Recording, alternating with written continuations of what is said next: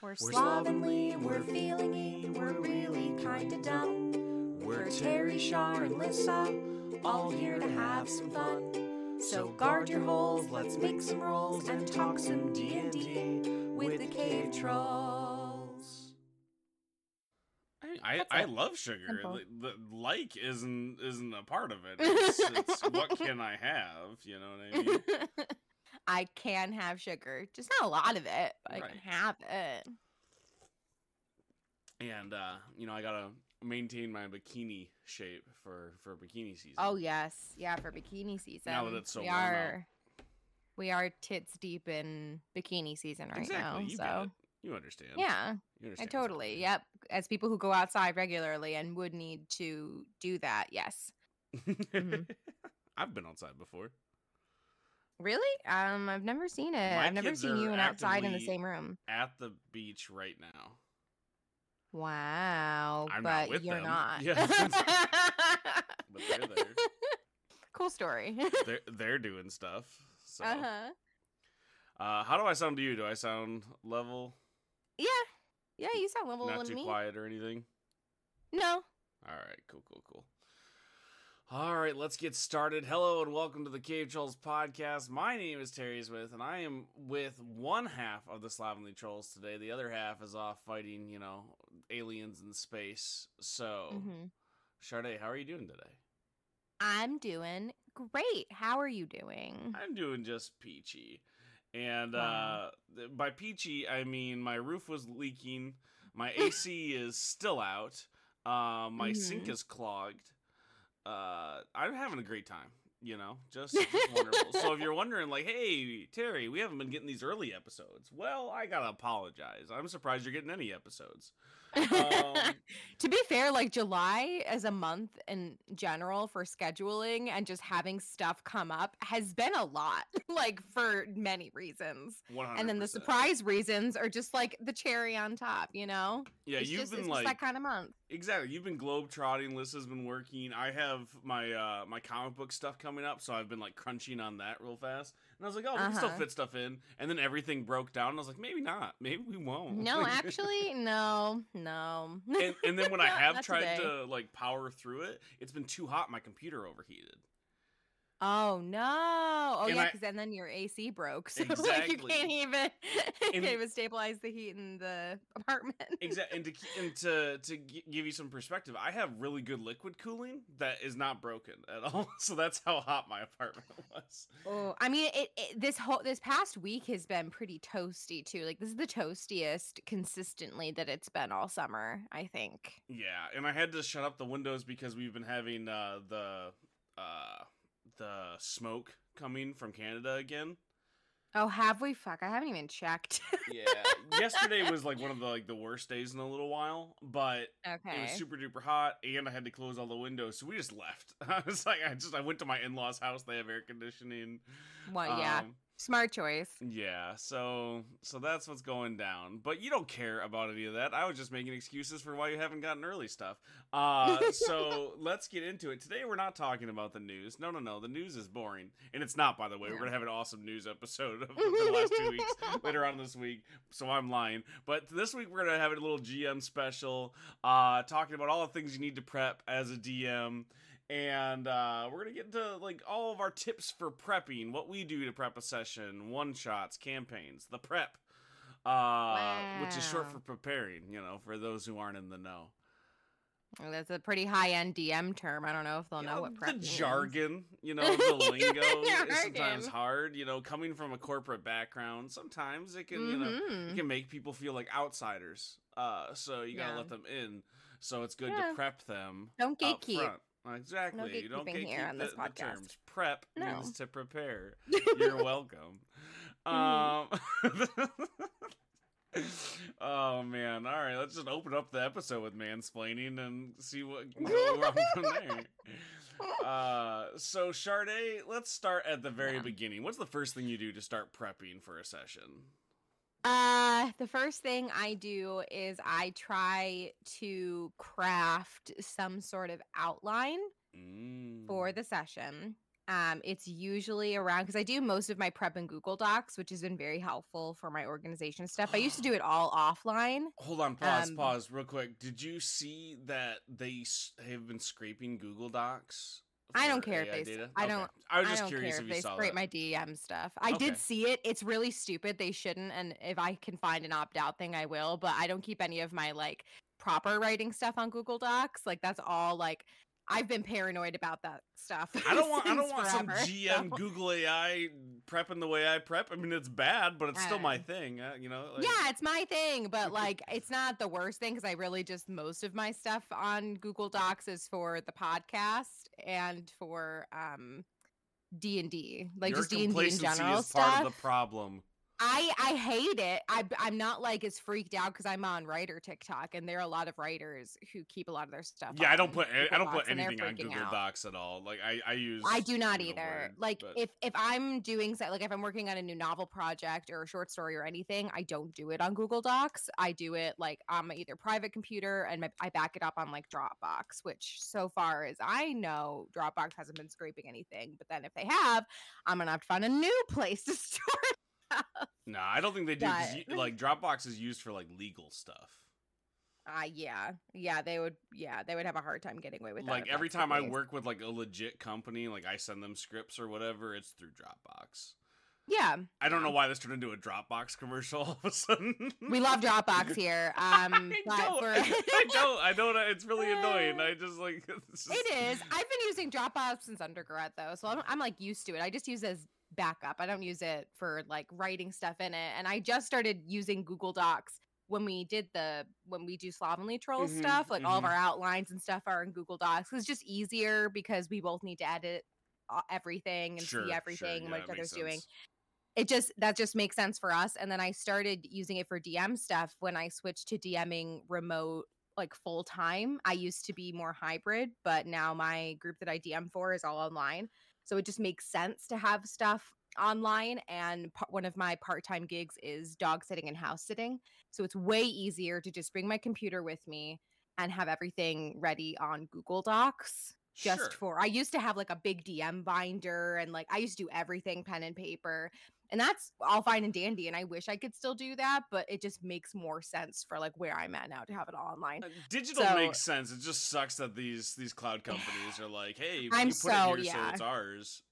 Yeah. But one more aside. I'm sorry I keep derailing us, but you said pen and paper and made me think. So I had to do 2 really weird things the last 2 weeks. So I got solicited for a script, which I was really excited about, but it's like a really old school company. And so if you don't know, if you don't write anything semi-professionally or even amateurishly, if you try to submit anything anywhere and it's unsolicited, most people will ignore you unless they have you need an agent. Exactly. Yeah. Or not just even an agent, even usually. If this company, I don't have an agent, they just reached out to me directly. So like that's solicitation, right? Like if they say, hey, we want something, or you have an agent, asking people, hey, would you read something for my client? So when that happens, like you jump on it usually as a small time writer. So this comic company reached out to me and they were like, hey, but we don't take anything digital. Like they're like this really old school company. They're like, no. If you really care, you'll mail it to us. Oh, okay. I had to put together this whole packet and mail it to them. And I'm like, when are you gonna read this? Like, how long is this gonna take to get to you? Do they not know that like UPS is like striking soon? Like Jesus, that's not gonna. Yeah, I actually I was gonna overnight it, but like I'm pretty aware of the UPS strike. Yeah. There's other companies and stuff, but like a lot of them fall into similar camps. So I'm like, I'm just gonna mail this. Normal mail. It cost me like $5, because it's a big package. Yeah. But I thought that was funny. And also, speaking of the Dropbox thing, I included a USB with the digital version for them, which they didn't ask for, but they wanted to be able to like see it like eventually like if they buy it, it's just theirs. So I'm like, I'm gonna give you a USB drive to make this easier for you. Like, what are you gonna do? Retype this? Like, yeah, that's very confusing to me because like digital, like I understand like the appeal of pen and paper and like having nostalgia for the old ways of doing things, but it's it's just so much easier and like eco-friendly to like do it digitally. But a lot of companies, so I've found, because I've this is now like the second or third company that's like, hey, we'll only take it if it's mail in, for like, but it's usually for like they have open submissions. Like if you really care, you'll mail it to us. It's kind of stops, it lessens their slush pile. Well, yeah, because it also bars entry for people who don't have access to printers. Printers know how mailing works, can afford a stamp. Like there's like it's surprisingly Can difficult to afford mail some shit. like, yeah, to afford to print something if they don't have a printer that's free and readily available. Like that's not. But they want that, right? Like that makes that like tenfold like less submissions to them. Plus, I think it's a little bit of like young people won't do it. Like that really seemed to be the vibe. That's so stupid. Exactly. Just because somebody's young doesn't mean they're untalented. I ran into that so much during my master's program. Like I was one of the youngest people there, and like they clearly had a bias for people who were older, and like mucho respect to anybody who goes back to school at any age. Like they deserved the respect that they got, but there was still like this undercurrent of like, oh, you're just really young. You don't have anything to say. You haven't lived life yet. And you're just like, well, no, like I haven't lived your life. I've lived a life and I have stuff to say and you're going to listen.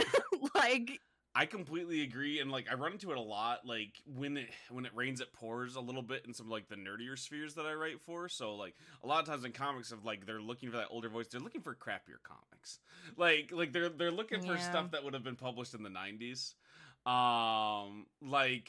Which will appeal to people who like that for sure. Like I've gotten notes back like there's not enough women in this, and not like I don't have like female characters. I do. It's like they're not scantily clad enough. They're not busty enough. Barf. Yes, I'm not. This is no exaggeration. I'm not even a little bit surprised. No, honestly. why? Exactly. Like I'm not saying anything that people don't know, but it was like I was surprised, like to see it in writing. You know what I mean? Like save that for whenever you're doing an interview one day when you are uber successful, and just be like, listen, I have receipts and I will blackmail you. Don't actually, but like kind of do. Like just be that vigilante justice that we all want to see. Listen, I will 100% do that if I well, could. I hope if I ever make it that far, I totally would. But also, let me be honest, those people aren't going to be working by the time I have more success. Those companies are not doing well, because that's not the shit that people want to read. Anyways, though. Anyway, back to outlining in D&D, Terry. I'm so sorry. Taking us on a writing tangent again. Ah, my ADHD goodness. brain strikes again. Goodness. Okay, Sade, you start with the Google Doc and you outline. Yes. Okay, yes, outline. Usually it's about, and this is ballpark, 3 to 7 pages, but it's not just all writing. It's like bullet points, it's pictures, it's links to other documents, and usually what's in these outlines is very haphazard stuff that only I would like be able to decipher. So it's, area descriptions, pieces of lore that players can find, plot hooks, NPCs and their backstories, potential or inevitable encounters, and then screenshots of places and people, the barest of outlines of like magic and plot items. And then I ideally write these out like a few days before a session. Sometimes it's the day before, sometimes it's the day of, but I will always have some sort of outline. And then on a good day, most of the outline will already be done because I'll just cut what was in the previous outline and then paste it into the new one and like recycle stuff because I don't like deleting anything. And I want to try to use as much of the stuff I've already prepped as possible. Sure. Because one, I'm a homebrew DM. So I'm not using any books unless they're like supplementary stuff. So I use like stuff for magic items and spells and some NPC generators. In rules. And like and the rules, but like I don't use like a pre-outlined plot. That's all me. All my NPCs are from my brain. So all of that stuff I want to recycle as much as I can just to make it easier for future me, because I could get overwhelmed very easily because I have creative brain, and anybody who has creative brain knows you can get really, really carried away. and then burnout comes out of nowhere and you're like, oh no, I didn't realize this was happening until it's already happened. Now my brain is mush and I can't think of anything. So I try to do as much as I can to like save stuff that the players don't get to, put it in another doc somewhere, or just copy and paste it into the next session, like rearrange it a bit, just to make sure that like I'm not coming up with like new snazzy ideas every week, because I also have other creative projects that I'm doing. So I'm very keenly aware of that. But yeah, step one is always outline in my Google Doc, and everything else kind of comes from that like foundational piece for me. I mean, that's a really good start. I'm pretty similar. Not to like, you know, retread stuff, but I do a similar thing. Like I open up a Word doc, or I usually like I have a notebook for whatever campaign we're doing, and I just jot down like bullet points. Like this is what I want to happen. I have two types of bullet points. I've mentioned them on the show before. I have the things that could happen, so like these are events that maybe the players could incite, you know, so I have ideas ready if you do a certain thing. But then I have the other kinds, which are, these are events that are going to happen whether the players see it, interact with it or not. These are events in the world. Like this meteor is going to pass overhead, so if somebody is looking up, or they're talking to somebody who's aware of astronomy or something, hey, this meteor is an event that is mentioned because it has something to do with a overarching plot. I've talked about how I do like the short stories for the world, so like that's where my focus is. So I have those two types of bullet points, and that's usually it when it comes to what I prep storyline wise, like for a session. Like I have my bullet points and I go. Now that changes depending on which type of game we're playing. So if it's D&D and it's in Forgotten Realms, I do crack open like the monster manual and I have my monsters ready. Like I know like what's going to be around. Like you mentioned, most of the time we do a lot of homebrew stuff, so that's all from my mind. If I need stats, I kind of get them ready. But if it's for Forgotten Realms specifically, or like a setting where the creatures, like the players would know what that person is based on an IP or something, I want to make sure it's authentic, so I kind of have that ready to go.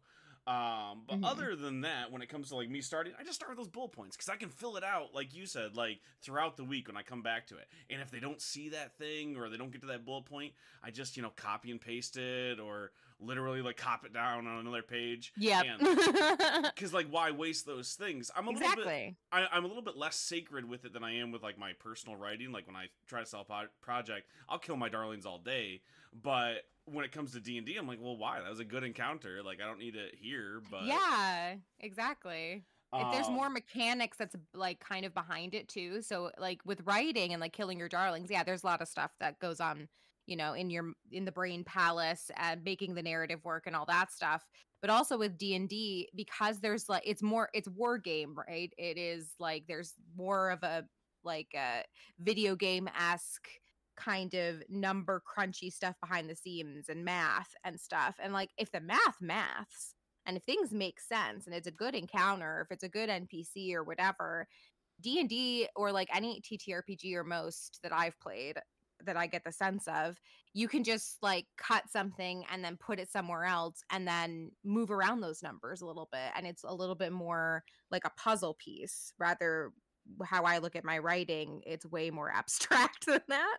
I don't know if that's just my brain, but it's way easier for me to like cut and paste it somewhere else in a campaign than it is in like a novel narrative that I'm working on. 100%. Like the way that my brain works, like, so I mentioned the short stories thing. The reason why that's so easy for me is because the way that my writing works is usually scenes, right? Like this scene has either an objective or a set piece or an emotional beat, and those can be transferred anywhere else. So they're just like puzzle pieces. So I could write a really cool scene or a really cool moment, and then you not go and do that as players. And I go, well, I can use that elsewhere. And a lot of times what'll happen is if I really like a scene and it's so detached from what the players need, I'll put that in like my personal writing. Like it's a really good like you know, foundry for my comics or whatever. Sometimes like I've taken whole ideas for campaigns that never got played and I've written a comic book for it. My upcoming comic Tokyo Fire was a one shot that I wrote for our buddy John and our buddy Dave, and we just never could get around it scheduling wise. And I'm like, well, I'm not gonna waste this, so I Yeah. wrote it as a comic book. But it works the same ways for the game, so that's why I use such a modular technique for like the bullet points. And so we don't belabor the point. What's the next thing you do, Sade? I guess kind of building off of like having my outline as a base and then, like having the bullet points and all the stuff I mentioned before, I then just start asking myself questions, which I've labeled in my like very haphazard notes as taking inventory. So I just ask myself a bunch of questions to fill in the gaps and to come up with new bullet points if I'm not recycling a whole lot. Which is I ask myself like where's the party in the main plot? And then how can I, from that question come up with a bunch of other questions like, well, how can I get there? Are we just going to be on a side plot for a while? What's going to be going on in the main plot while they're off doing this? So the timeline kind of makes more sense because I don't necessarily have bullet points of what's happening in the background, but narratively, like just in the back of my brain, I'm just like, this makes sense and this is going to be happening in the background. I just kind of have it there in my head. I don't necessarily, if the players run into it, if I need something for them to latch onto, I'll bring in those main plot moments. But for the most part, they're very much like, oh, this feels right, so I'm going to put in a main plot moment here. I play it much more by vibes, which you know anything about me makes sense. And then other questions I ask, like what major decisions that the players have made have consequences? Like what of those consequences are going to come into play? Because we love actions having consequences, especially if it's a decision that was difficult for the player to make or a decision that just like naturally will have consequences or the players seem very invested in the consequences. I pay special attention to those. Where are the characters in their own character development? Because, when somebody plays a character for the long campaigns that I run, they become like a limb, like they are a part of you. So I usually either message the players once in a blue moon, or sometimes they'll just message me, which is wonderful, and say like where their characters are going or, hey, I had this idea for my character. And then I'll take inventory when I'm planning, knowing the information that I've recently gotten about this character, one of my players, and try to sprinkle it in. And my players are great with their backstory, so they always give me like little tidbits to sink my teeth into. So figuring out, okay, is that going to come into play yet? Is that going to come into play yet? And then like some more mechanical stuff. So just like, do I need to make a map? AKA, do I use Google Docs to make a map? Which is really haphazard, but it works for us. Or I've been using more theater of the mind stuff recently. That's been working very well. I'm very surprised that it did because my players are very visual people. But we've been like experimenting more with theater of the mind. So figuring out if the encounter needs to be that, if I need to build an online map. For stats, like you mentioned, I won't homebrew monsters, but I will pick a monster that just makes sense for where they're at, either in the plot or where they are at within the world. And if the stats don't match up with their level, I will do some adjusting. But CR means nothing. I've tried to figure it out. It doesn't mean anything. I can't. If the CR is too high, they'll die. If the CR is too low, they will just murder it. But then sometimes you put a CR like 3 levels above where it's supposed to be, and they'll destroy it in 3 turns. So I just I do what I can planning wise, but most of my encounter stuff is in the moment of adding additional HP where I need to be. Or, that character has magic resistance now because you keep rolling a butt ton for melee spell attacks. Yeah, that makes sense. So planning out the stats as best as I can, but mostly that's a in moment thing. And then something that I've been trying to do more recently, which I don't know if this is a controversial take or whatever, but I also, because I play with a lot of my good friends, I always try to take into account where my players are like mentally, because like we've been through a panini and sometimes life is hard. And if I know that one of my players is just not having a good week or not having like a good month or just something happened, I will try to find a way, like even if it's a small little thing, to just like make their character have a good day, you know, because sometimes when you have a really bad day or a bad week or whatever, and like something really bad happens in game two, it can just really drag you down sometimes. So I try to fit in little like moments where I can, because obviously the dice roll where they roll, and sometimes you can't help stuff. But if I can help stuff as a DM, I try to put in little things in my notes saying, I know so and so had a bad day yesterday. I want to make like do something nice for them if I can.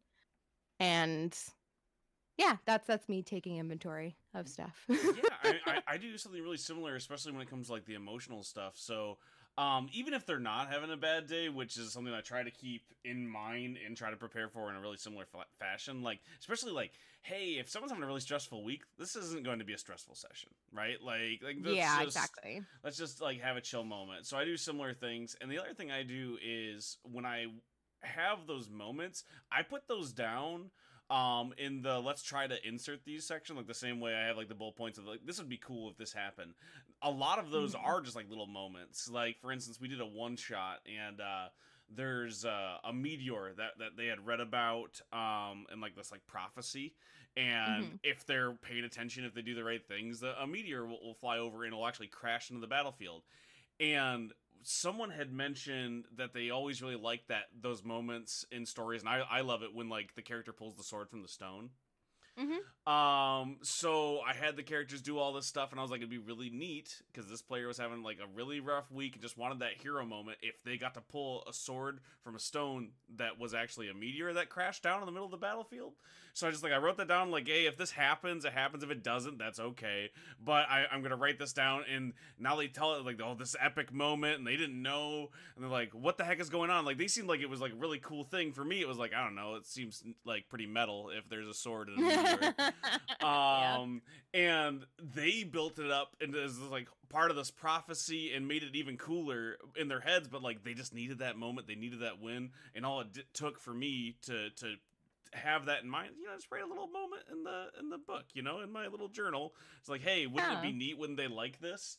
And and then you go from vibes from there. But it's okay to like not have the full plan, just be like, it'd be kind of neat if this happened. That sometimes is enough prep for a really cool moment to make your players shine. And it's okay to plan those cool moments. Like those hero moments are just as important in my bullet points as, the big bad shows up and gives their monologue. But yeah, so that's about where I go next too, is like figuring out what the players want for that week, figuring out what the vibes are, and figuring out taking inventory of where the story is at that point. So I look at my bullet points for the session versus my bullet points for like the world or the campaign, and I just kind of compare and contrast, and that's where a lot of the improv comes in. Is I kind of look and go, well, what can I slip in this week ahead of time? Sometimes stuff will come up in the session and be like, oh, it'll be cool for me to slip this piece of lore in, or this campaign, tidbit to move the story along. But I do a little bit of that work ahead of time and just kind of look at my notes and go, hey, what's the stuff I need to happen to get to the big reveal or whatever? What can I slip naturally into the session where they said next week, like, you've gotten those text messages, hey, kind of what's the group's plan? What are you going to do from what I've set up? Like, for instance, in our GURPS campaign right now, there's a wizard in a tower, and there's a town, and the wizard is putting out this, like, magic that seems to be healing the town. Everyone there has, like, ailments or something, and the wizard's healing them, but you found out that wizard is actually somebody else. Like, they're some sort of doppelganger or some sort of person in disguise. And that doesn't necessarily mean that they're bad, like that's the whole other thing. But you found out that this wizard is not who they seem to be. And I just kind of threw that out there. I don't have plans for what you're going to do. So I just kind of texted the group, hey, what are you thinking about doing next week when we play? Like, what are the plans? And that's where a lot of my prep comes from, is like, I just ask you guys, what are you thinking about doing? Where are you thinking about going? And that comes into our world building analogy that we kind of talked about, where like you only need to build like the set with duct tape and cardboard, and you only need to make it look nice where they see. So I don't have to plan a shit ton of stuff. I just ask you, hey, are you going left or right? And if you guys say you're going left, I plan more stuff for left. So that's where a lot of the prep is for me at that point, after I've taken my general notes and I've figured out what the vibe of the group is, I just ask, like, hey, what is going down next week? And sometimes you lie, or you've changed your mind. That happened last time we were playing in our Forgotten Realms campaign. I'm like, hey, what's the plan? Everyone said X, and then you did Y, which is fine. Just happens. It happens sometimes. Sometimes you're like, you know what? We were feeling, doing this whole courtroom drama that you planned and wrote a whole rule set for objections and going through the courtroom. And then you said, but what if we just steal the space stagecoach that was going through space to take you to the planet where you would go on trial? And what if we just steal that and become space pirates instead? Sometimes your players will do that. So no matter how much you prep, it might go right out the window. Yeah, but that's my step Always. 2. I can't account for everything, but I start to. What do you do after you kind of have you've taken inventory of what the players want, what you're kind of set up? What's your next thing? My next thing. So if there is an encounter, this is just more of just like a general thing that I'll do, because I'm just kind of shit at planning encounters, and I try to get better every day, but it's not my strength as a DM, and I understand that. So I use an encounter builder. If I can find, I have one that I use to try to balance it as much as I can. And even though CR doesn't mean anything in 5th edition D&D, it can at least get me to a starting point. So I use a site called koboldplus.club. And I build encounters through that. And that's kind of like, if there is a encounter to build, I'll be using that for sure. And then along with that, sometimes if I know my players are going into a new area or like a new vibe in an area, I want to make sure that all of my music playlists are up to date. So if my players have been doing a lot of cross-planar travel recently, so they were in the Shadowfell for like a couple of weeks out of game, but like a couple of days in the Shadowfell, and now they're in the Feywild.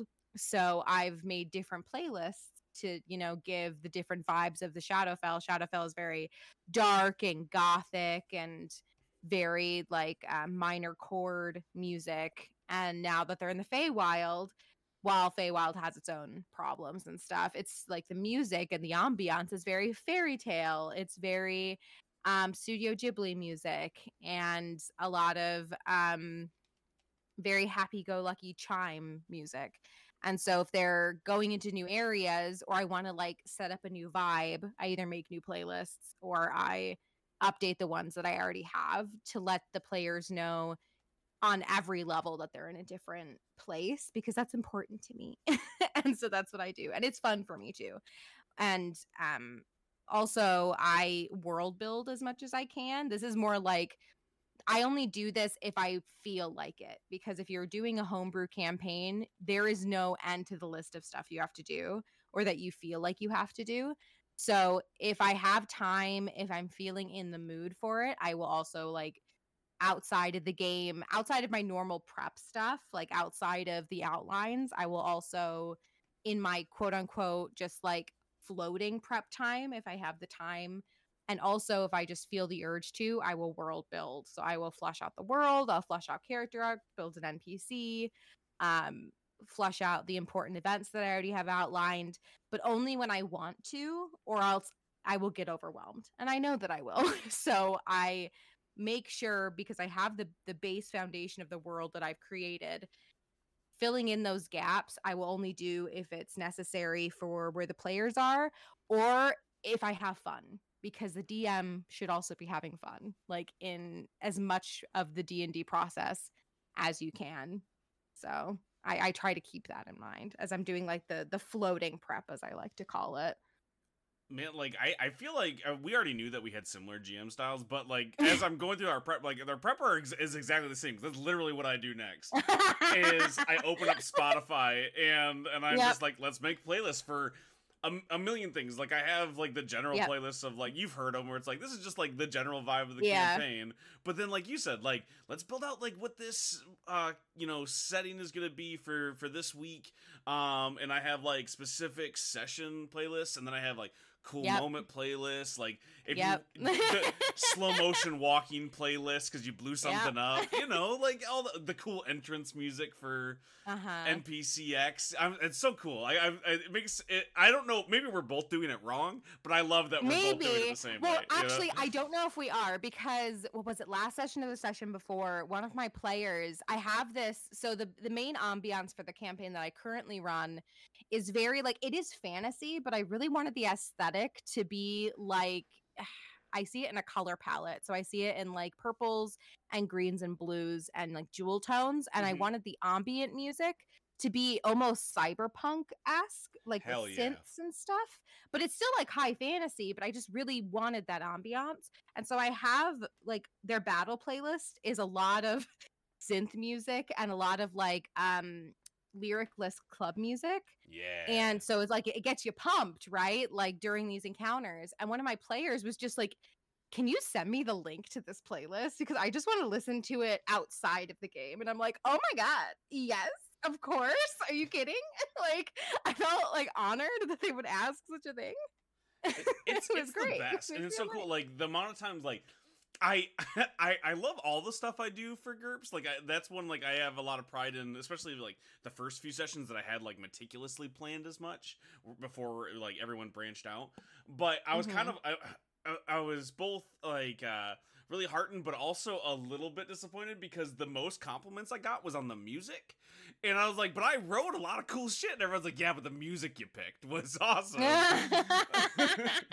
Yep. Yeah. But like, so that makes me feel better. So maybe we are just doing it right. I don't want to assume, but I think that that's a really fun thing to do. It helps with the world building for me. It helps me come up with more cool moments. Like a lot of my inspiration comes from the music. And I'm like, oh, I hear this music. That would be really cool if Sade was doing this thing and this music hit, you know? So, and we've talked about how we ask everybody to make playlists for their characters and whatnot. Yeah. So like that's a big part for me as well for the session prep. And the other part you said for the floating part is while I'm waiting doing more world building, I do the same thing. Partly from the music. I'm like, oh, it might not fit here, but let me add this other session. But also, I use that moment to figure out what the players are looking at. You said you were going left. Now I start to world build left. So I know that they're going to this town with this wizard, and I knew there was going to be a tower, but there's, 100 other people that live here. So who are they? What do they do? How do they fit into everything? Maybe I haven't come up with this part of the world yet, so I need to do that legwork. And that's when I do it, is after I kind of know the general point of the session. Is there anything else you do before you sit down at the table, before we pivot to the next topic? Let me look at my list. Yes, so two things. One, I forgot to mention for like my overall prep, because this is also something that I've recently noticed and that I'm trying to get better at, because sometimes the party splits. And when that happens, sometimes you're a little bit keenly aware of like how much time you're spending with certain characters, or like what characters are speaking up more or what characters are engaging more. So that's also something that I want to like say that I've been paying more attention to, is which characters have had their times to shine and what moments have characters been latching on to the most, is also kind of like not necessarily something that I put into every one of my outlines, but it's a floating thing, right? It's something that I try to think about every session, like, oh, okay, Lissa paid really, really close attention to whenever I mention anything with social media or gossip magazines. Okay, let's put a gossip magazine everywhere. Or the players really latched onto the idea of a Feywild spa. So we're just going to have a spa day, and just having that floating question and a bunch of other floating questions that I'm probably also forgetting to mention. But the last thing I kind of have jotted down outside of game is something that I've been doing for a long time, like basically since I started DMing, is I do something called inspiration questions. So out of game inspiration. So before every session, or I try to do before every session, to get myself and my players more invested outside of the game, is I pose a question either in our group Discord that I've created, which makes things a lot better organized, is having a group Discord for all of like the different conversations between DM and player, and having like just a nice place for everybody to talk about. If a group chat environment isn't your thing and you want to be more organized, highly recommend. So I put an inspiration question in there of mostly character questions, and I just Google like character, like D&D character questions, like what's your character's favorite color and why, or what's a memory that your character has from their childhood that you think has impacted them the most, or something like that. And just one question every week to just get them to think about stuff. And if they answer it, they get an inspiration point. They just get a free DM inspiration to just re-roll something. And they usually get pretty into it, which is very nice and lets me know that they are invested. And even if they're not invested, they're pretending like they are, and that's really nice too.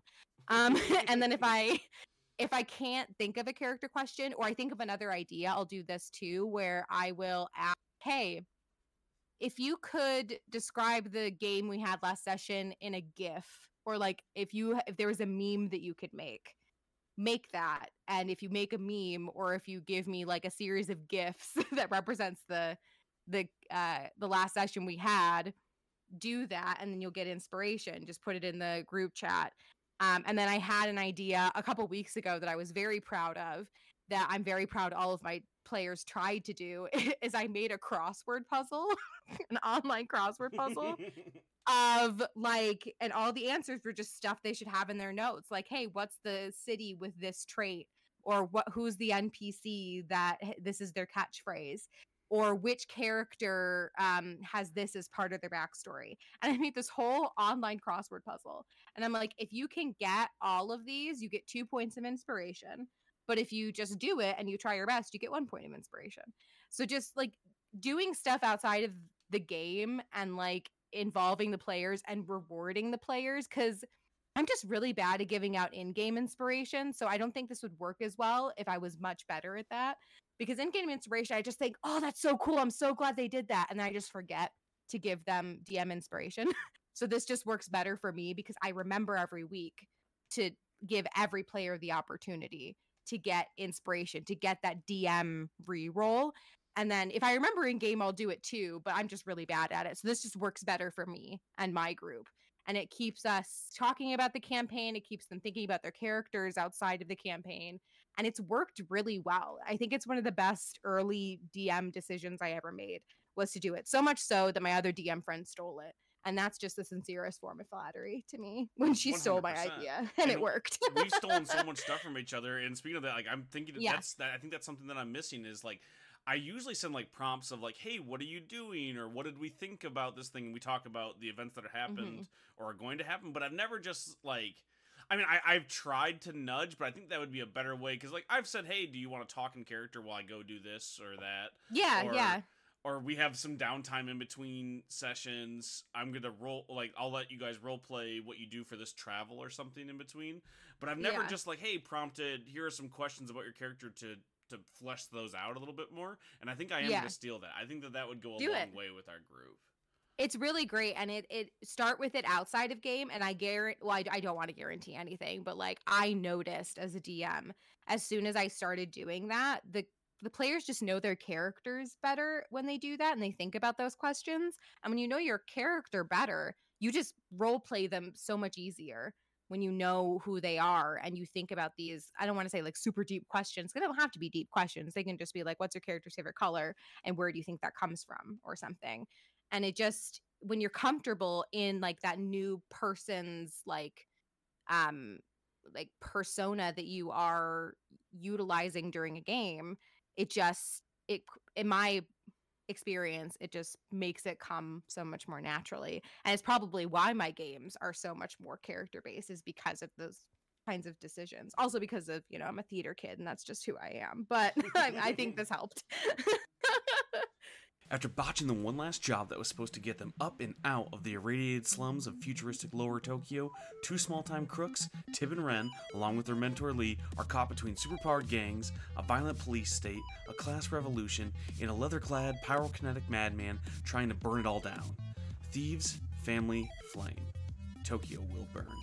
Written by T.S. Luther, the writer behind Growing Up, drawn by Sky Hawkins, the artist and writer of Exhaust, and lettered by Mike Stock of 32 Kills. Tokyo Fire is a 7-issue limited series that follows two thieves as they navigate the final days of their city and unravel the conspiracy that led to its downfall. With your help, we can jumpstart issue number 1 and start telling the story of Lower Tokyo's descent into ash. Tokyo Fire comes to the crowdfunding platform Zoop.gg in August. Head on over to Zoop.gg to get notified when the campaign goes live, or go to campykilledcreations.com/comics for a 5-page preview. See here, your average, everyday woman. She's beautiful, she's graceful, and she really knows her way around the kitchen. I even joined a book club with the other women in my cul-de-sac. What a star! By day, I'm the perfect homemaker. By night, I am Kaloka, the Goliath blood hunter, and I will slice apart my enemies as I slice apart a delicious honeyed ham. My word, that is no way for a lady of the house to be speaking. Well, that's awfully closed-minded of you. You obviously don't listen to the Slovenly Trulls. The slovenly what? They're a monthly podcast that deep dive into the lore and history of Dungeons and Dragons. They've done episodes on the Drow matriarchy, gender-exclusive prestige classes, and horny goddesses of the Forgotten Realms. Horny what? Oh! And he's passed out.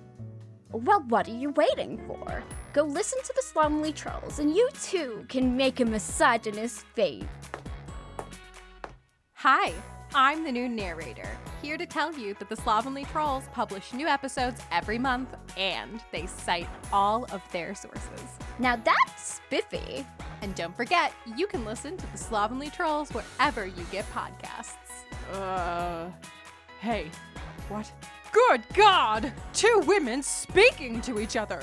Police! Police! Stop them! Kaloka also has proficiency in unearned strikes.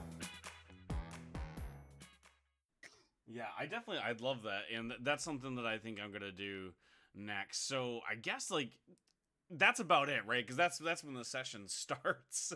Yeah, exactly, yeah. So to pivot a little bit before we go too much further, that was mostly campaign advice, right? This is how you prep for your campaign session. We've talked a little bit on world building, on starting a campaign. I want to talk a little bit, and I know you're a little bit fuzzier on this because you don't do it as often, but you've now run a few. How do you prep for either like a mini series or a one shot? How does that differentiate from like the process that we've talked about so far? I've never DM'd either of those things. I've only done long campaigns. Oh, maybe you've played in a few. I've played in a few. Yes, I have played in a few, but I've never DM'd a one shot or a short thing because my brain doesn't work like that. I have too many ideas, and it's either like a 5-year long campaign or bust, I guess, for me. I just don't do that. I don't know why. Well, to give some advice to some people, because my brain works in all sorts of ways. My brain works in stories, so that can be applied anywhere, right? Like sometimes it's shorter stories, sometimes they're longer stories. Sometimes I wanted them to be longer stories, and because we run 19 games between the two of us, we can't always fit in all of those, right? So I gotta shorten it down. So how my prep changes for a shorter thing is I do way more bullet points. I find like a start and a finish of not just like campaign of like, hey, these are at least 3 beats, like, beginning, middle, of end, act 1, act 2, act 3. And then I expand them a little bit there. So I write it a little bit closer to how I write my comic books, or my actual fiction. So I do an act 1, and I do where does it start, where does it end, maybe some bullet points in between. Same thing for act 2 and act 3. So I can keep the ball rolling if the players start to meander because there's an end date, right? Whether it's that night because this needs to be completed in one night, or I only have 3 sessions before we start up this other campaign or get back to our main one or whatever is, So I plan a little bit more meticulously on what events have to happen to move the story forward. And then I force a little bit more of that character building beforehand. I like the players to know exactly who they're playing if it's not going to be a fully improv session, because sometimes those are. I DM'd a one-shot last Friday or 2 Fridays ago, and it was 100% improv. No one knew who they were playing before the session started. Oh, fun. And we did a full build. I mean, like, they had a general idea, like they had some stats on the character sheet, but they didn't know their backstories or anything like that. Yeah. And so I do one of those two things. So if I do the super planned one, I make sure everyone knows their backstories, what their names are, some relatives, NPCs they know, how they know the other players, so we can just jump right into the action. If not full in media res, pretty close. So we don't have to spend too much time doing that in game, and even some stuff that they might not know, like more meta knowledge, like the other players know the other character because it's like almost like they've seen the trailer for the movie but they haven't seen the movie yet. Like, you know that Tom Cruise is hanging out with the tech guy for the new Mission Impossible. You don't necessarily have to know who the tech guy is, you just know he has a tech guy, so you know that the role that the other person is playing in the one shot. So I do that on the planned ones. On the unplanned ones, no one brings anything. We sit down, and the prep is, hey, everybody give me one landmark around the town. Everybody give me an NPC that you know. Give me an NPC that you don't know. And give me an NPC that you either hate or like. It's up to you. And that is usually enough for me to have a setting, and everyone figures out how they know each other as the play goes. And I usually have some general idea of what the session is going to be, a beginning, middle, of end, you know, that the meteor strikes at the end when the monsters are attacking. So like, I know that that's where it's going to end. Okay, so I know what I'm building towards. But that's how I prep a little bit differently for one shots. So Sharday, if you ever, you know, end up switching your entire brain chemistry and want to do something short sometime. I do want to like challenge myself to do something like that, and I also someday want to run a campaign out of a book more casually, like, because I don't, it'll probably take, like, it'll have its own prep time, but oh my god, would it cut down on prep time so much if I just ran a book adventure. I got Strixhaven for Christmas, and I'm like, should I run like a casual Strixhaven thing, like, just to like see how different that is? It would still be like a longer thing, but it would be like a very contained, you know, story. So I want to branch out and do that stuff. I just need to, you know, get in the right headspace, change my brain chemistry a little bit, and figure it out. Well, and like, also a day to do that. A lot of it too isn't just necessarily that's how my brain works or something. It's a lot of like, to use want for a better word, that's a little bit of a privilege, right? To like go, well, I only run long campaigns, because some people don't have that option, right? Oh, 100. I am so keenly aware of like how privileged I am in that respect, for sure. Right. The fact that I have been running with the, like, basically the same group with like around 5 years now, like, that is insane, and I feel lucky all the time. I remind myself of that. You're really good about that, and a lot of it too is like, you're just better, like, if you can't do the thing that you really want to do, you just don't do it, right? Like, you just a lot of me doing one shots was like, me and my friends wanted to play D&D. We want to run a big campaign, but we didn't have time, and you're better at going, oh, I'm just not going to do it then because I don't want to do a one shot. For me and the guys, you know, growing up, it was like, well, then I guess Terry plans a one shot. So like, that's what happens.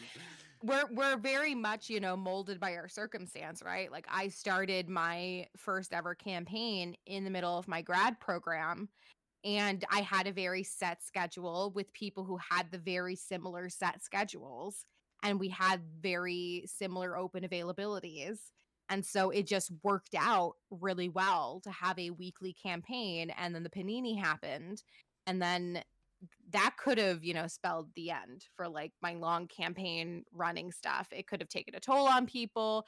Tech issues are no joke. Like, they can be really annoying, especially Zoom has been incredibly annoying recently for me. And the fact that people still wanted to do these long campaigns after that, yet despite the distance, despite the time zone stuff that we have to deal with, is like, the fact that we're still able to make that work is a huge privilege. And like, not a lot of campaigns could have survived that. And I, again, on low days when you feel like the shittiest DM that's ever lived in the history of DMness, gotta remind yourself of that sometimes, or I try to at least remind myself of that sometimes. And I think that's where a lot of the one-shot stuff came from for me, or like those miniseries. Partly is like the way that my brain works. Like I have an idea, it's got to come out of my head, whether it's a campaign or a one-shot Sure. or a comic book. Sure. Like I got the story, I want to tell it, and the way that like my ADHD brain works is like I kind of get obsessive with it, and my brain won't move on till I get it out.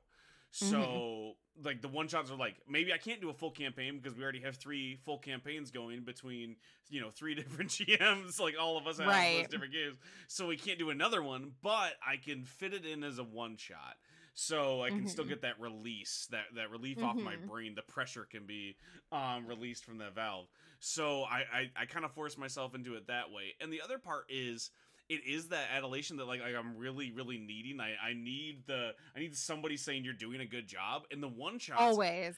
I found like people are so much more lenient with the one shots, so like even if you're like not doing a good job, like last Friday was not a great one shot in my opinion. The players were great. I doing a fully improv one, it was really fun and like wacky, and some cool stuff happened, and it was kind of a horror one. But like I felt that the ending wasn't fully realized because normally there's more thought put into them, but everybody else was like, that's a one shot, it's supposed to be kind of ended abruptly or something. They were also lenient and were just grateful for me running. So there is a little bit of like the one shots, like the cheat code where like everybody knows it's only one session, it's fine. They're just glad that even though one of our players abandoned us and went to Chicago for a week, that we can still play. So they're just like super thankful. So there's a little bit of like, just to boost my self-esteem, I'll run a one shot, Maybe that's a cheat code to getting rid of, like the DM inadequacy. Just run a bunch of one shots. That'd be great. That'd be cure, So just do that, and your GMing will improve in quotations tenfold. Improve. Or at least you'll get a bigger ego, which might be great, might be terrible. You never know until you try it. It's fine if you have a big ego if you actually secretly hate yourself. That's what I've found. Like it's... Oh, yes. If the big ego is hiding the insecurity, that's usually when it works the best. If it's hubris, then it's fine. Yeah, balances it out or something like that. Yeah. So with all that in mind, it's kind of like to pivot just one more time before we pivot end this. Pivot.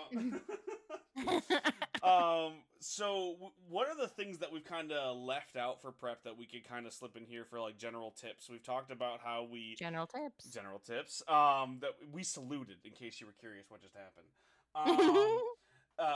What else can we slip in there for like just little pointers, little tips that fit in there for any of the different phases that we talked about? If you have DM friends, talk to them. Seriously, I have just like this open conversation with my other DM friend. I mean, we talk about DM stuff too, but I mean, we could talk about it more because like the more you talk to other DMs, you find stuff to steal. You hear about like things that have worked really well, but you also hear about things that they tried that didn't work so well. So maybe you're like trying out a new mechanic, or you homebrewed something, or you're running into a problem in your plot and you don't want to talk to your players about it because of whatever reason. It can just be like you're self-conscious about it, or you don't want to like get rid of that DM mystique just yet, or it has to do with a major plot point and you just really don't want to tell them because you want them to find it out organically in the campaign. If you have other DM friends, like even if they've just run a one shot or if they've been in that kind of like seat at the table before, talk to them about it.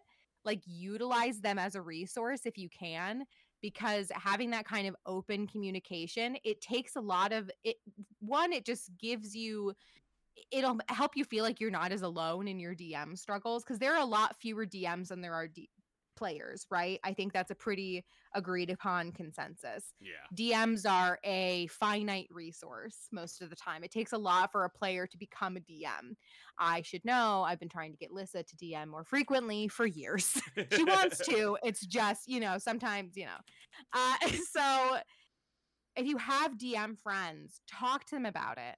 Just like posit questions, vent frustrations, talk shit about your players. Just kidding. We all love our players. But just have that open communication with somebody who's been there and who understands. Ask for help, ask for a cheat sheet. If you know there's a DM who's run the same setting or the same. If you're running a campaign of the book, if they've run a campaign of the book, ask them for like hot tips. Or if they have any homebrew items, like maybe they're really into homebrewing like items and stuff, but you're not really about that. Just use them as a resource. I think I've been trying to do that more often, and remind myself of that. But do that. It's great. It's a great resource. Use them. 100%. And like you've heard us talk about on here, just like, oh hey, I used that idea that you had mentioned, or you've brought up stuff that you've used from my campaigns, because I've never played in one of yours, but we talk about a lot of them. You've given me lots of cool stuff, but you play in mine, so specifically like you'll just mention like, hey, that thing you did last week, I did that, it worked, or hey, it didn't work. You know? and it goes a long way, and it's super helpful. And like you said, don't be afraid to reach out and ask for tips. Like the one that comes to mind right away was when you mentioned that you had your own astrology. Is that the word I'm thinking of? Yeah. Basically, it was my own astrology stuff. Yeah. So like I was like, I want we have that campaign in Forgotten Realms that's a lot like Clueless. So you have a lot of these like party girls, and I was like, oh, astrology would fit in there perfectly, but I'm not sure like what would be the signs. You're like, I already figured it all out here, and you just like handed me this awesome supplement, and I was like, oh, perfect. So we can read each other's signs, and you have like a translation, like, oh, if you're Cancer, this is what you are. You're this sign, and it just it worked super duper well. And that wouldn't have happened if like we hadn't talked about GMing stuff and reaching out. Yeah. And if you don't have other friends who also GM, because some people don't, like you said, they're pretty rare. There's lots of good websites. GM's Guild is like one of my favorites. You can just kind of go there and look at, lots of different tips. I'll put a couple of different resources. Like there's a lot of different forums that I frequent that are just like, hey, let's talk about these little things that I've done. But don't be afraid to just Google it. Go to Reddit, go to Google, go wherever that you like to search, and just type in, hey, I have this idea, or that's how I found so many really good fishing mechanics for D&D. Was I was like, I want to do fishing. I don't have the time to put in for fishing, but all of my friends love the fishing minigames and RPGs, and that's come up like several times. My other friend, Charlotte, you're just the worst. Everybody else who plays RPGs loves fishing mechanics. Is it John? Do I have to have a word? Oh, John definitely does, but there were several of them. Disgusting. And so like I just typed in, I was like D&D fishing minigame, and I got like 15. Oh shit! I mean, that makes sense that somebody would 100. There's crossover between like RPGs and TTRPGs, so I'm glad that exists. Yeah. But that's what that's usually my first step. If like you've never done it, like that's the thing that I do a lot too. Is like, hey, have you ever done this? And you're like, no, like I've never ran a one shot, so I don't fucking know. I'm not. What the fuck are you talking about? So I reach out to other people, and Rick from Hammer of the Gods podcast, which I'll plug here in a second. Like he's been like a really great resource. Like, hey, what about this? What about that? So just like you said, like if you know GMs, talk to them. If you don't be afraid to reach out online or find different supplements. Right into us. Like we might not be able to help them. We might be able to point you in the right direction. Like I'll always answer GM questions for whatever system. Sure. You know that we're playing a million of them, and Sade plays so much fucking D&D. I play so much D&D. So, like she will have some sort of answer or a place to point you. Give me another tip, Sade. What else you got? Oh God, that was my one. Well, I can give another one, but go ahead. Well, steal stuff from your media when you're prepping. If you're like super into a TV show right now and you're like, oh my God, I'm wasting away my life binging this TV show. No, you're not. Steal something from it and put it in your prep and put it in your game. Like use it. And if your players know what you're doing, gaslight them and say, no, you don't. It'll be great. I had the same tip. But it works both ways too, right? So like you can gaslight them, so they're like, "Oh, I thought it was like this, but maybe not." And the twist reveals sometimes are better. Sometimes I just ask, "Hey, what is a show that reminds you of this campaign, or you would like to see something similar?" And I have a few players that don't like surprises, but they like certain things. So I was asking, like, "Hey, what would you like to see from it? Like, you like this show? Would you like more of that?" One of my players, we mentioned John before. John really loves like city building stuff. It's like one of his favorite mini games. So I try to always throw in something in there. If all the players aren't interested, it's just something he can mess with. But give them a base or something, just because He loves Yeah. that aspect. Our buddy Dave, he really likes those big, like, cinematic moments a la anime, like the final battles. So I try to Yeah. throw in those big, like, oh, like this player can face off this BBEG, even if it's not like the maybe not the EG one, but just like a big bad of the episode, and have like an epic anime moment, because that's where he kind of gravitates to. Sade really likes like the romance aspect and the role play, so like I try to push those in there, because I said, hey Sade, what do you want more of? And you're like, more people need to be fucking. So it's like, well, let's put it in there. And that's how she said it too. She said it exactly like that. More people gotta be fucking. That's exactly how I talk. Yep. But like, you know, when you're like, well, I do really dig like the role play and the interplay of everybody, whether that's NPCs or something. So that was something I tried to incorporate in the game that you were playing. But it's that simple, right? Like, reach out and ask them, what do they like from media, and you can just copy that shit. Oh yeah, exactly. And it's also like, if you are feeling like, if you're running a long campaign and you're just feeling like, because it happens, you get DM burnout or whatever, and you're a people pleaser like me, and you don't want to like disappoint your players by like not playing, plan like a session where everybody just talks about the campaign and just like, hey, what did you like so far? What did you not like so far? And don't do any prep work for it. Like, maybe prep some questions to ask them. But just like have like an open conversation about it. I've done that once and it was very helpful. And then it didn't actually last for very long. We only talked for maybe 30 minutes. And then we all built an NPC together. Cause I'm like, well, what else can we do for the time that we've like, you know, carved out of our day to do this? And then we all, I created like these impromptu tables, and we all rolled an NPC. Like, we rolled for everything. We rolled for their class, their race, their stats. Everything was super random. It is the most non effective NPC rogue you've ever seen in your life, with a dexterity of 10. But it was really fun, and we had a lot of fun doing that. So if you're like running like a long campaign and you just want a break, but you don't necessarily like want to stop thinking about D&D, and you don't want to like leave it in the lull, you can schedule stuff time like that as well. Or if your players aren't as like, they don't like talking about like character stuff openly, which is totally valid too, like just have some time outside of the game to just talk one-on-one, either with text messages or on a video chat with your players in person, if you play in person, to just like talk about that kind of stuff and get their vibe and see and take what they want and put it in the game. Yeah, it's very, very useful. I've never prepped a session that it's just been like, hey, y'all, we're just going to talk this week. I've done that in character, right? Where I'm like, hey, everybody, I didn't plan a lot of encounters. Let's kind of talk around this campfire. We've done that a few times. And Yeah, I've done that too. Yeah, that sure. goes pretty well. But I've never just done the hey, what's something that we want to talk about, because I don't really want to plan something big. I might do that in the near future. I like that idea.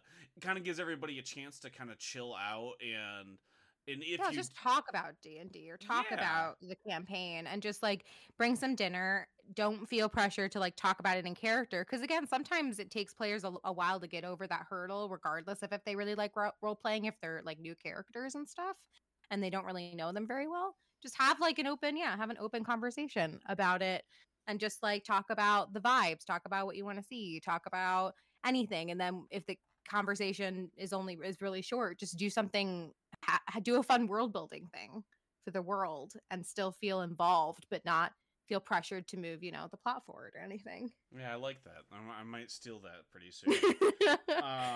Don't be surprised if when you finally get back and you're not jet setting around the country that we just chill and catch up for a little bit around fake campfire. So that's all we have for the GM tips this week. But if you have like specific questions or more stuff you want to hear, the big request we got was do another GM tips episode. So we did that.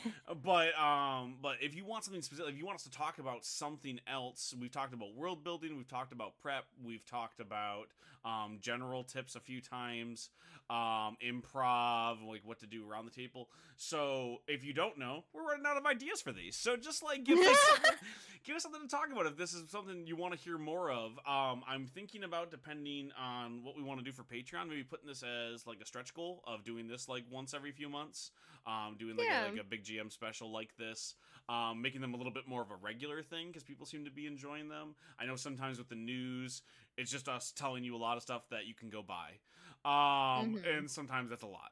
So Yeah. I completely understand that sometimes you just want a break from that. I like talking about this stuff. It's pretty fun. I'm very flattered. A few people just said they wanted to hear me talk about something that wasn't news because I'm not on something like Slovenly Trolls. So that was very Aw. heartening. Shout out to everybody who mentioned that. It wasn't a large number, but it was a number. It And was a number. I Also, like appreciate it. we could think about like because I mean I know Lissa isn't a GM, but I know Lissa plays in and she's been playing in a lot more games just as a player. So if like you want to hear like player tips, because there's some sometimes when you start in a new campaign or a new system or whatever, Lissa's been doing a bunch of new stuff with different campaigns and like different systems and stuff. So if you want like to hear her or like having an episode where we all talk about player tips instead of GM tips, let us know. I don't 100% know what that would look like, but I'm sure there's something there. I'm sure there's something there too. That would be really fun. I might just be you two, honestly. I don't play that often anymore. Forever GM. It's been 84 years. Like, just a picture of Rose. Like that's me. Like, it's been a long time. Yeah. I cannot remember the last time I just played. Well, it was your birthday. Oh shit! That's right. I was there, Terry. Yeah, Gaslighting. I was picturing like because John is usually my GM. If I Yes, play yeah. because like you only play with cool people from the internet, and I'm not True. one of those people. Nope. I was never invited. It's just like how I'm not allowed on Slovenly Trolls. Just not a place for me, which is okay. Not every place is for me. I'll cry about it off camera. But my wife is the shit, and once a year always plans a game on my birthday. So I can talk about those. Although I feel like that's a bad example because people just try to like make me the star because it's my birthday, and my wife runs the game that I said this would be fun. Like what? Last year it was Digimon. This year it was Power Rangers. So, but yeah, I guess I could mention a few of those things. And I used to play before, like when I was like 16 or so. I played a few games. Yeah, dig into the 15, 16-year-old memory. Yeah, it's been 15 years, literally, since I played on a regular basis. I played in a small campaign in the, like, 2014 to 2015. I played once a week for, like, a year, so I guess I could... Wow. Yeah, I know. Living large. Real deep, but I've been a forever GM now for a long time. But yes, I think that would be fun. So that's something. Let us know if you want to hear about that.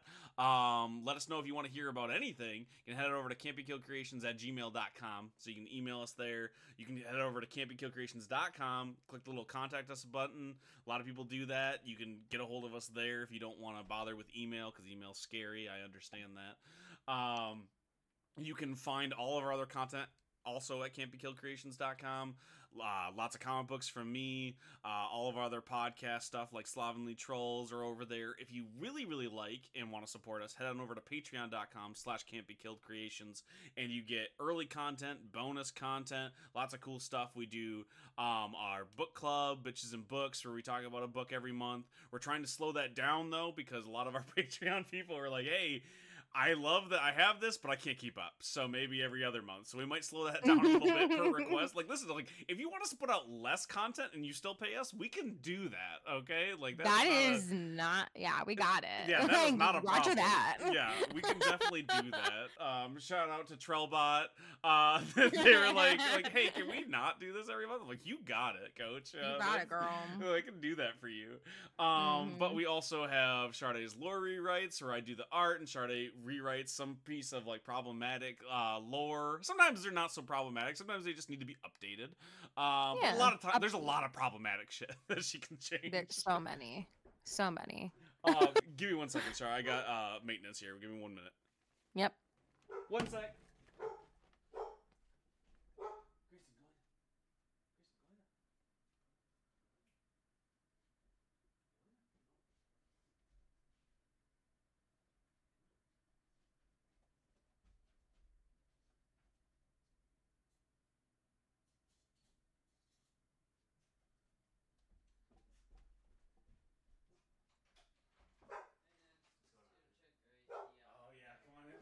It's been giving me some crap. Oh yeah. Go ahead, man.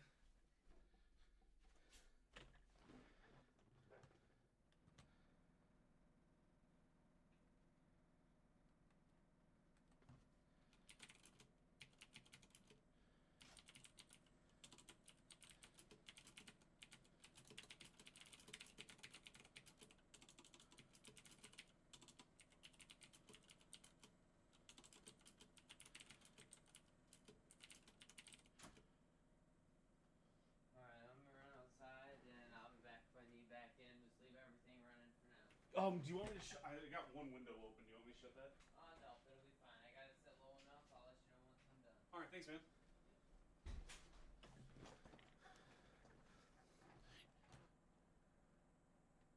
Hey, dude, you still there? Yeah. All right, sorry about that. Maintenance guy's here to fix the AC. No, don't worry about it. Fine. I'm like sweating through my shirt already. I'm like, oh, perfect. I definitely want to fix that. All right, so we were talking about the plugs, right? Where were we? The lore rewrites. Yeah, Lori writes. All right, perfect. So you can get all of that over on our Patreon, including this show early sometimes. And if we ever do those GM specials, that's where they'll be. If you liked me, you can find me at Resident Stevel on a bunch of different platforms. You can find me at CBKC Comics on Twitter. You can find me CBK Comics on TikTok, which is where I'm most active. I'm a TikToker now. I'm an influencer. You're welcome. So if you want to see social media, that's where I'm at. Sometimes I'm on Twitter, not so much. I haven't jumped to Threads yet because I don't like Meta, but I probably will make the jump eventually. Just because that's where the people are. And just like Ariel, I want to be where the people are. I don't know why I'm talking about the Little Mermaid. Anyways, if you really, really liked me, I would love for you to go check out my comic books. I got a new one called Tokyo Fire, cyberpunk world where a bunch of people are living in the slums and there's radioactivity and superpowered gangs and criminals lighting fires and just a bunch of thieves trying to make their way, and they get sucked into this whole conspiracy theory of why the city has become that way. It's crazy. If you want to hear more about it, you can get that over at campykillcreations.com/comics, or if you already like the idea, you can check it out over on zoop.gg. It's like Kickstarter, but just for comics. It's better, honestly. So go to it, Zoop, ZOOP.gg, and you'll see Tokyo Fire in the coming soon section. It's going to launch in August. Please go do it. I'm so poor, and if I'm allowed to keep making comics, I won't cry, and you don't want me to cry, right? It's not a pretty sight. And if you do want me to cry, I will do it if you go do the comic. It'll be happy tears. But if you want that instead, that's okay too. Like, listen, I'll do whatever you need as long as I can keep making comics. Oh, man. Sharday, where can the people find you online? They can find me as the best half of the Slovenly Trolls podcast, where we do monthly deep dives into problematic D&D lore, contextualize it, and talk about it, and try to make the whole D&D verse a cooler, chiller, better place. Overall, I run the Slovenly Trolls Twitter at Slovenly Trolls, even though, yeah, it is currently burning to the ground, but I'm still there. We also have a TikTok at Slovenly Trolls, and Lissa runs the at Slovenly Trolls Instagram and the Threads. So you can find us many places. And yes, that's my plug. Yay. Go do it, you cowards. Also, this episode has been brought to you by Hammer of the Gods podcast. They're an actual play TTRPG podcast set in an alternate history homebrew world based around ancient Greece and Greek mythology, where Alexander the Great made allies with Atlantis to expand his empire beyond Earth. Follow the Hampod crew as they explore this world and stay for the shenanigans and BS that ensue. You can check them out over on Spotify or wherever podcasts are sold. Do that. Rick is an awesome GM. All the people on the show are awesome. Everybody involved with Vactare are awesome. So just go do it, okay? Don't be a butt. Just go do it. Also, they sponsored the show, so come on. Yeah. Don't make me look like an idiot, okay? I told them that you would. All right, you want me to look dumb? Are you gonna make me a liar? This has been the Cave Trolls. We're sorry, and we're out. All right, we are done. You're Once again, we have that special time where we get to thank our Patreon producers.